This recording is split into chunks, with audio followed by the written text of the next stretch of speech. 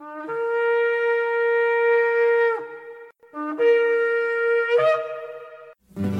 I've had enough of this world and its pleasures. I will arise and go forth to the house of my God. I will arise and go forth to the house of my Father. I will arise and go forth to the house of my God. House of my God.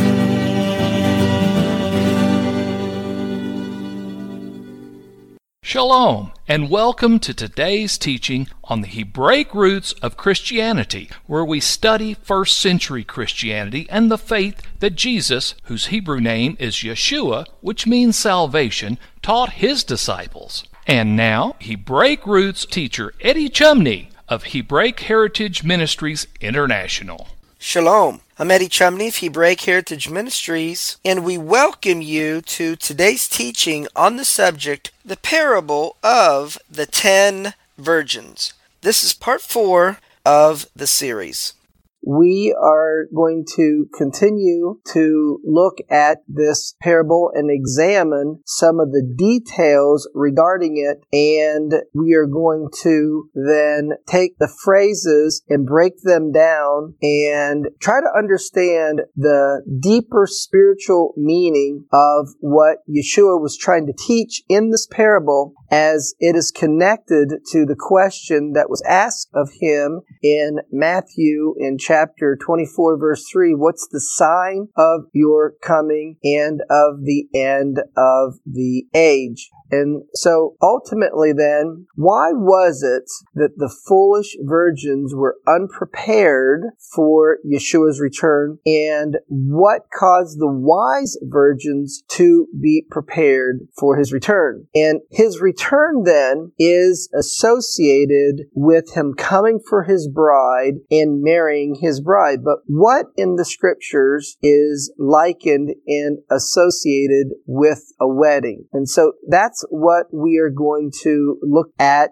in greater detail. So in Matthew in chapter 25 in verse 6, it is written, "And at midnight there was a cry made, Behold, the bridegroom comes, go out and meet him." And so in examining this cry and taking it back in Hebraic context, the Feast of Trumpets, more commonly called Rosh Hashanah, the head of the year, is referred to in the scriptures as Yom Teruah, or the day of the awakening blast. And a teruah can be translated as a shout or a cry. So Yeshua was making a reference to a loud shout, a loud cry. And what is going to be associated with that loud shout or that cry? It's going to be the sound of the shofar. Because we're told in Isaiah in chapter 27 verse 13 that a shofar will be blown to gather the exiles of Israel, as it is written. And it shall come to pass in that day that the great shofar will be blown, and they will come which were ready to perish in the land of Assyria and the outcasts in the land of Egypt. That is the exile in the nations of the world. And they will return and worship the Lord in the holy mount at Jerusalem. In Matthew chapter 25 verse 6, it says at midnight there was a cry made, Behold, the bridegroom comes,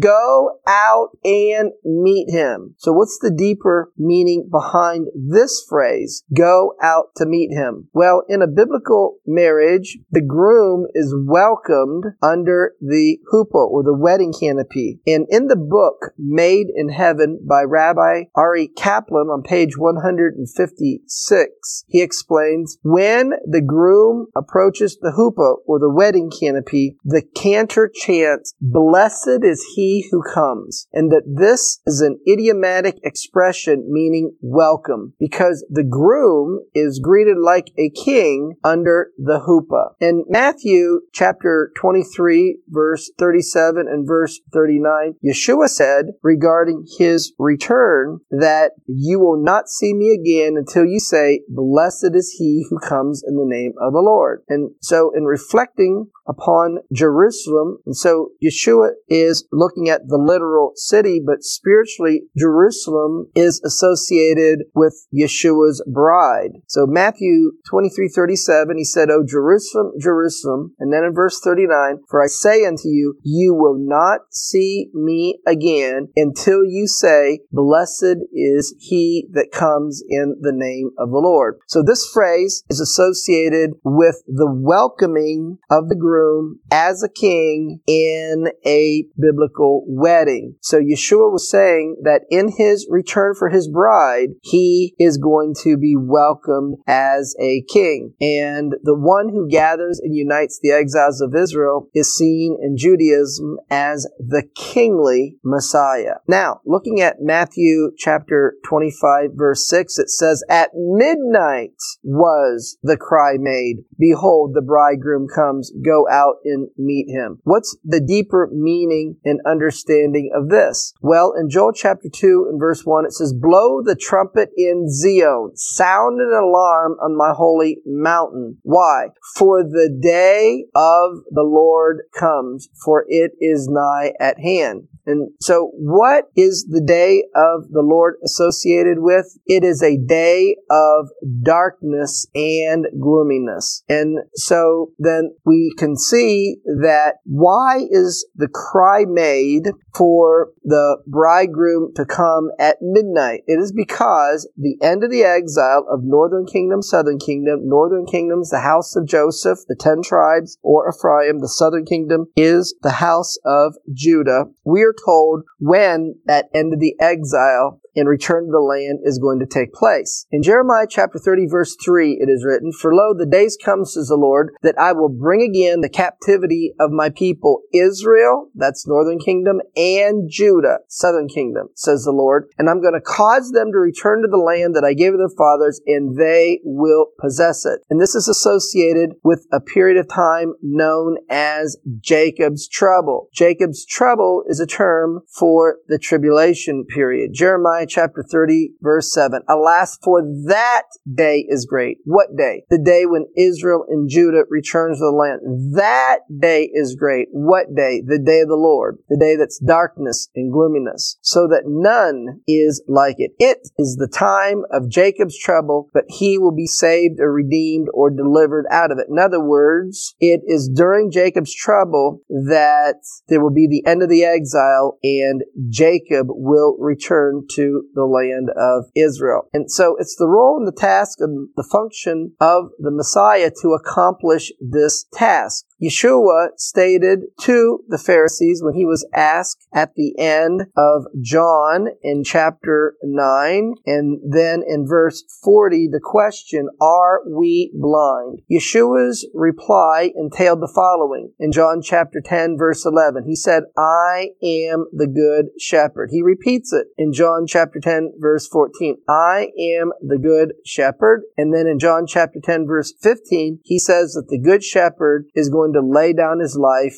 for the sheep. Now, we're told in Ezekiel in chapter 34 and then verses 11 and 12 that the exiles of Israel are going to be gathered by Yahweh Elohim, the Good Shepherd, and they're going to be gathered and they're going to return to the mountains of Israel in the cloudy and dark day, as it is written. Thus says the Lord God, behold, I, even I, will both seek my sheep and gather them. I will seek out my sheep and I will deliver them out of all the places where they've been scattered in the cloudy and dark day. And so the return is Ezekiel chapter 34 verse 13. And I will bring them out from the people and gather them from the countries, and I will bring them into their own land, and I will feed them upon the mountains of Israel. And so the gathering of northern kingdom, southern kingdom, Israel and Judah to the land, ending their exile, takes place in the cloudy and dark day, which is a reference to the time associated with the day of the Lord. And because this is Jacob's trouble, that's why that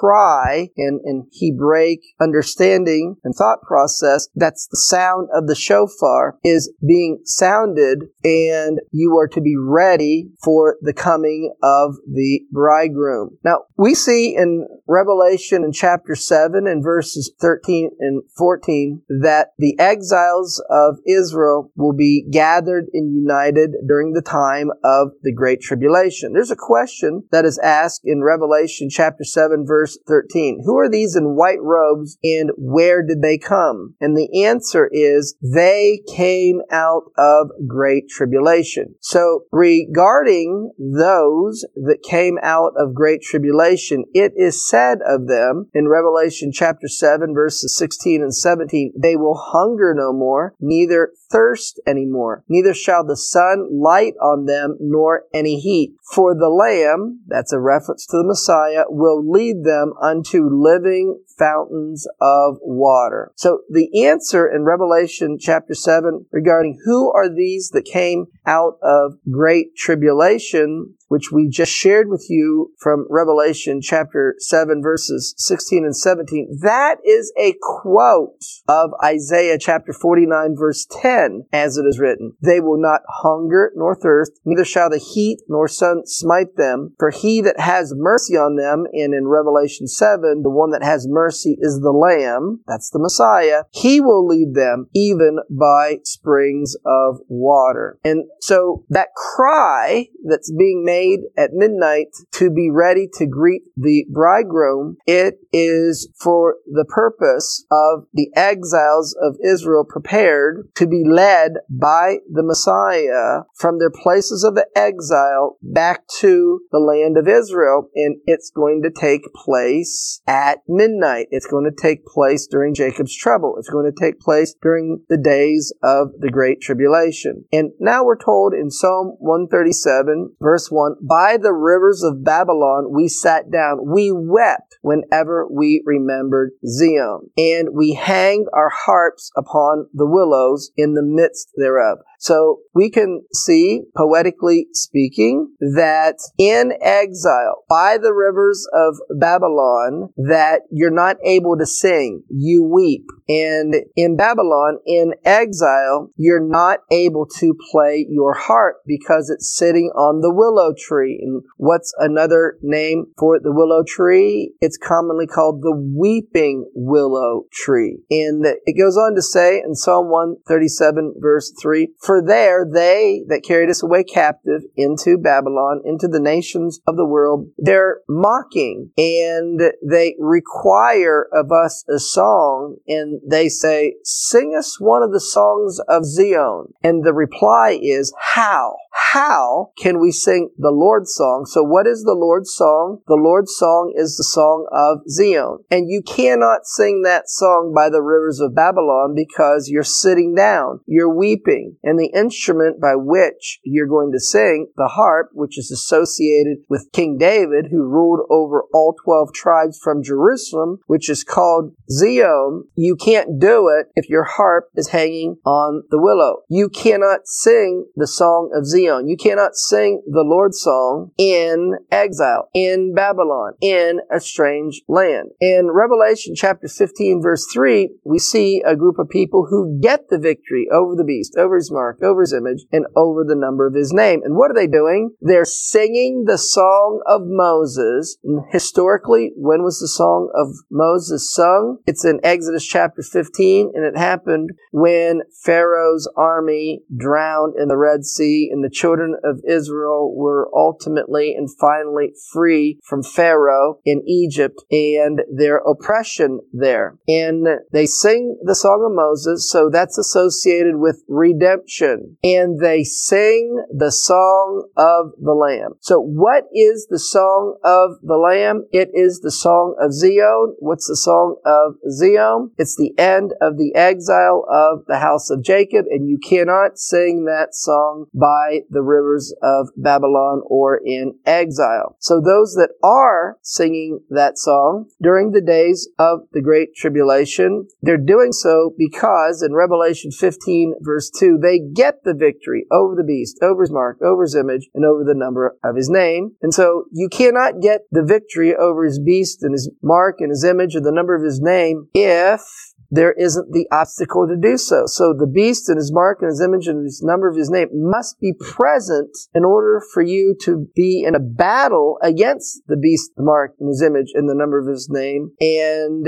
then therefore able to overcome the beast, his mark, his image, and the number of his name. And in getting the victory, they have harps. And so if they're playing their harps, then they're not in Babylon. They're not in exile. Because how can we sing the Lord's song in a strange land? So let's summarize this part of the examination of the parable of the 10 virgins, where we looked at key words and phrases from Matthew in chapter 25 in verse 6. So a cry was made to meet the bridegroom. And one of the sounds of the shofar is a teruah, which means a loud shout or a loud cry. And this is a reference to the exiles of Israel who will be gathered by the blowing of the shofar. Isaiah chapter 27 verse 13. And this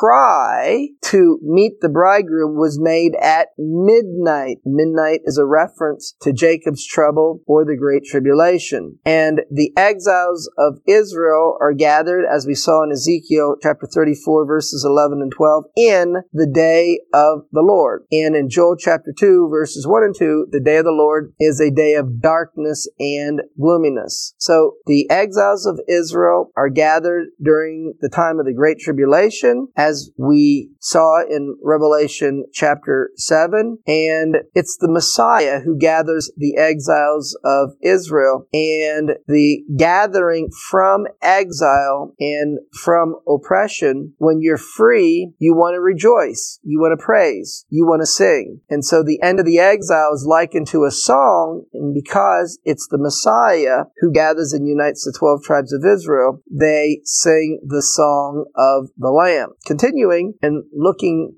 at the parable of the 10 virgins in Matthew chapter 25 verse 7, it is written, "Then all the virgins arose, and they trimmed their lamps." Arising is a Hebrew idiom for awakening from spiritual slumber. And when you are not following the Torah, you are regarded as being in spiritual slumber. And the bride of Yeshua is called to be awakened out of her spiritual slumber in being ready and prepared to meet her bridegroom. Psalm 102 verse 13, it says, "You will arise and have mercy on Zion, for the time to favor her, yea, the set time is come." Isaiah chapter 60 verse 1, it is written, "Arise, shine, for your light is come, and the glory of the Lord is risen upon you." In Jeremiah chapter 31 verse 6, it is written, "For there shall be a day that the watchman upon Mount Ephraim will cry, Arise, and let us go up to Zion." And so the arising is so that you could go to Zion, which is Jerusalem, and be ready for the marriage of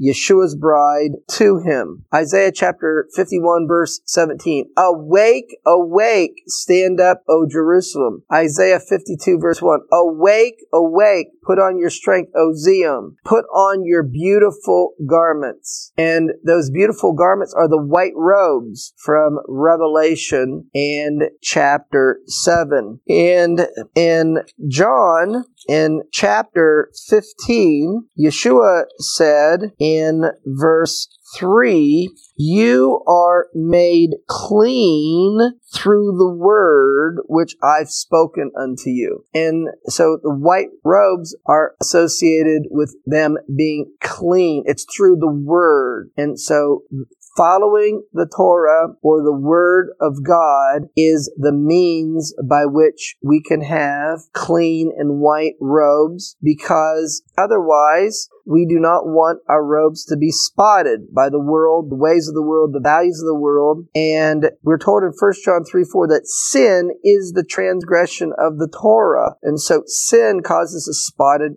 garment. And what causes the spot? Transgressing the Torah. So what causes the garment to be clean and white? When you are living a holy and sanctified life. And so if sin is transgressing the Torah, holiness is following the Torah. In Isaiah chapter 60 verses 1 and 2, it is written, "Arise, shine, for your light is come, and the glory of the Lord is risen upon you." And so when Jerusalem, a term for the bride of Messiah, is called to arise and shine and awaken out of her spiritual slumber, what is it associated with? Isaiah chapter 60 verse 2, "For behold, darkness shall cover the earth, and gross darkness the people." So that's why the cry was made at midnight, because it's a reference to Jacob's trouble and the great tribulation, and it's a reference to that darkness will cover the earth and gross darkness the people. But the bride is called to arise during this time because the glory of the Lord will arise upon you, and His glory will be seen upon you. Matthew chapter 25 verse 7, it says, "Then all the virgins arose, and they trimmed their lamps." We are told in Matthew chapter 25 verse 8 that the foolish said to the wise, "Give us your oil, because our lamps are gone out."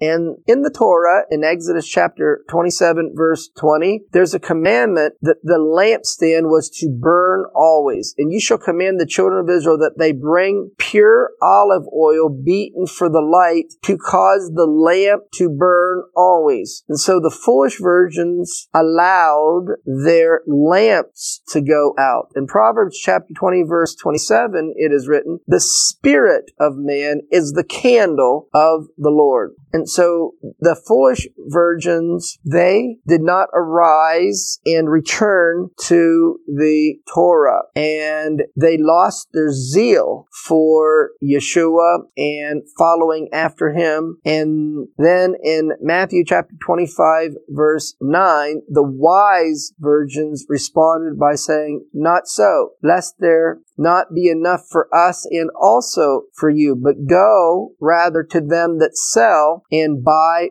for yourselves." And so why is the wise virgins concerned that there's might not be enough oil for them and the foolish virgins? It's because these things are taking place at midnight, when darkness shall cover the earth and gross darkness the people. And so they need their light in order to shine through the time of darkness to be prepared for the bridegroom's return. It's the wise virgins who are ready for the marriage. And while they went to buy, that is the foolish virgins, the bridegroom came, and they that were ready went in with him to the marriage, and the door was shut. In the book Made in Heaven by Rabbi Ari Kaplan on page 206, he explains that immediately after the guests finished congratulating the bride and the groom for the exchanging of their vows underneath the huppah, the couple exit toward the seclusion room, and the bride and groom are led to the seclusion room amid singing and dancing. And after the wedding ceremony is over, it is customary for the bride and the groom to be alone in the seclusion room for a short period of time. Now, there are two primary stages in a biblical wedding. The first part is called betrothal. Well, that's going to conclude part 4 of the series on the subject, the parable of the 10 virgins. Shalom in Yeshua the Messiah. Amen. Thank you, Eddie. This is Stephen Morgan, and all of us here at Hebraic Heritage Ministries pray that you have enjoyed today's teaching. If you've been blessed, will you help us to share this message with others? Hebraic Heritage Ministries is supported by your generous financial gifts. In order to help you in your studies and to help us share this message with others, we are offering today the DVD Yeshua the Lawgiver for free for a love gift of any amount to the ministry. Hebraic Heritage Ministries also offers a monthly discipleship program. If you are interested in starting a fellowship group in your area, let us know. We would like to help you. Please contact us for more details. Our website is hebroots.org. That's HEBROOTS.org. We would like to hear from you.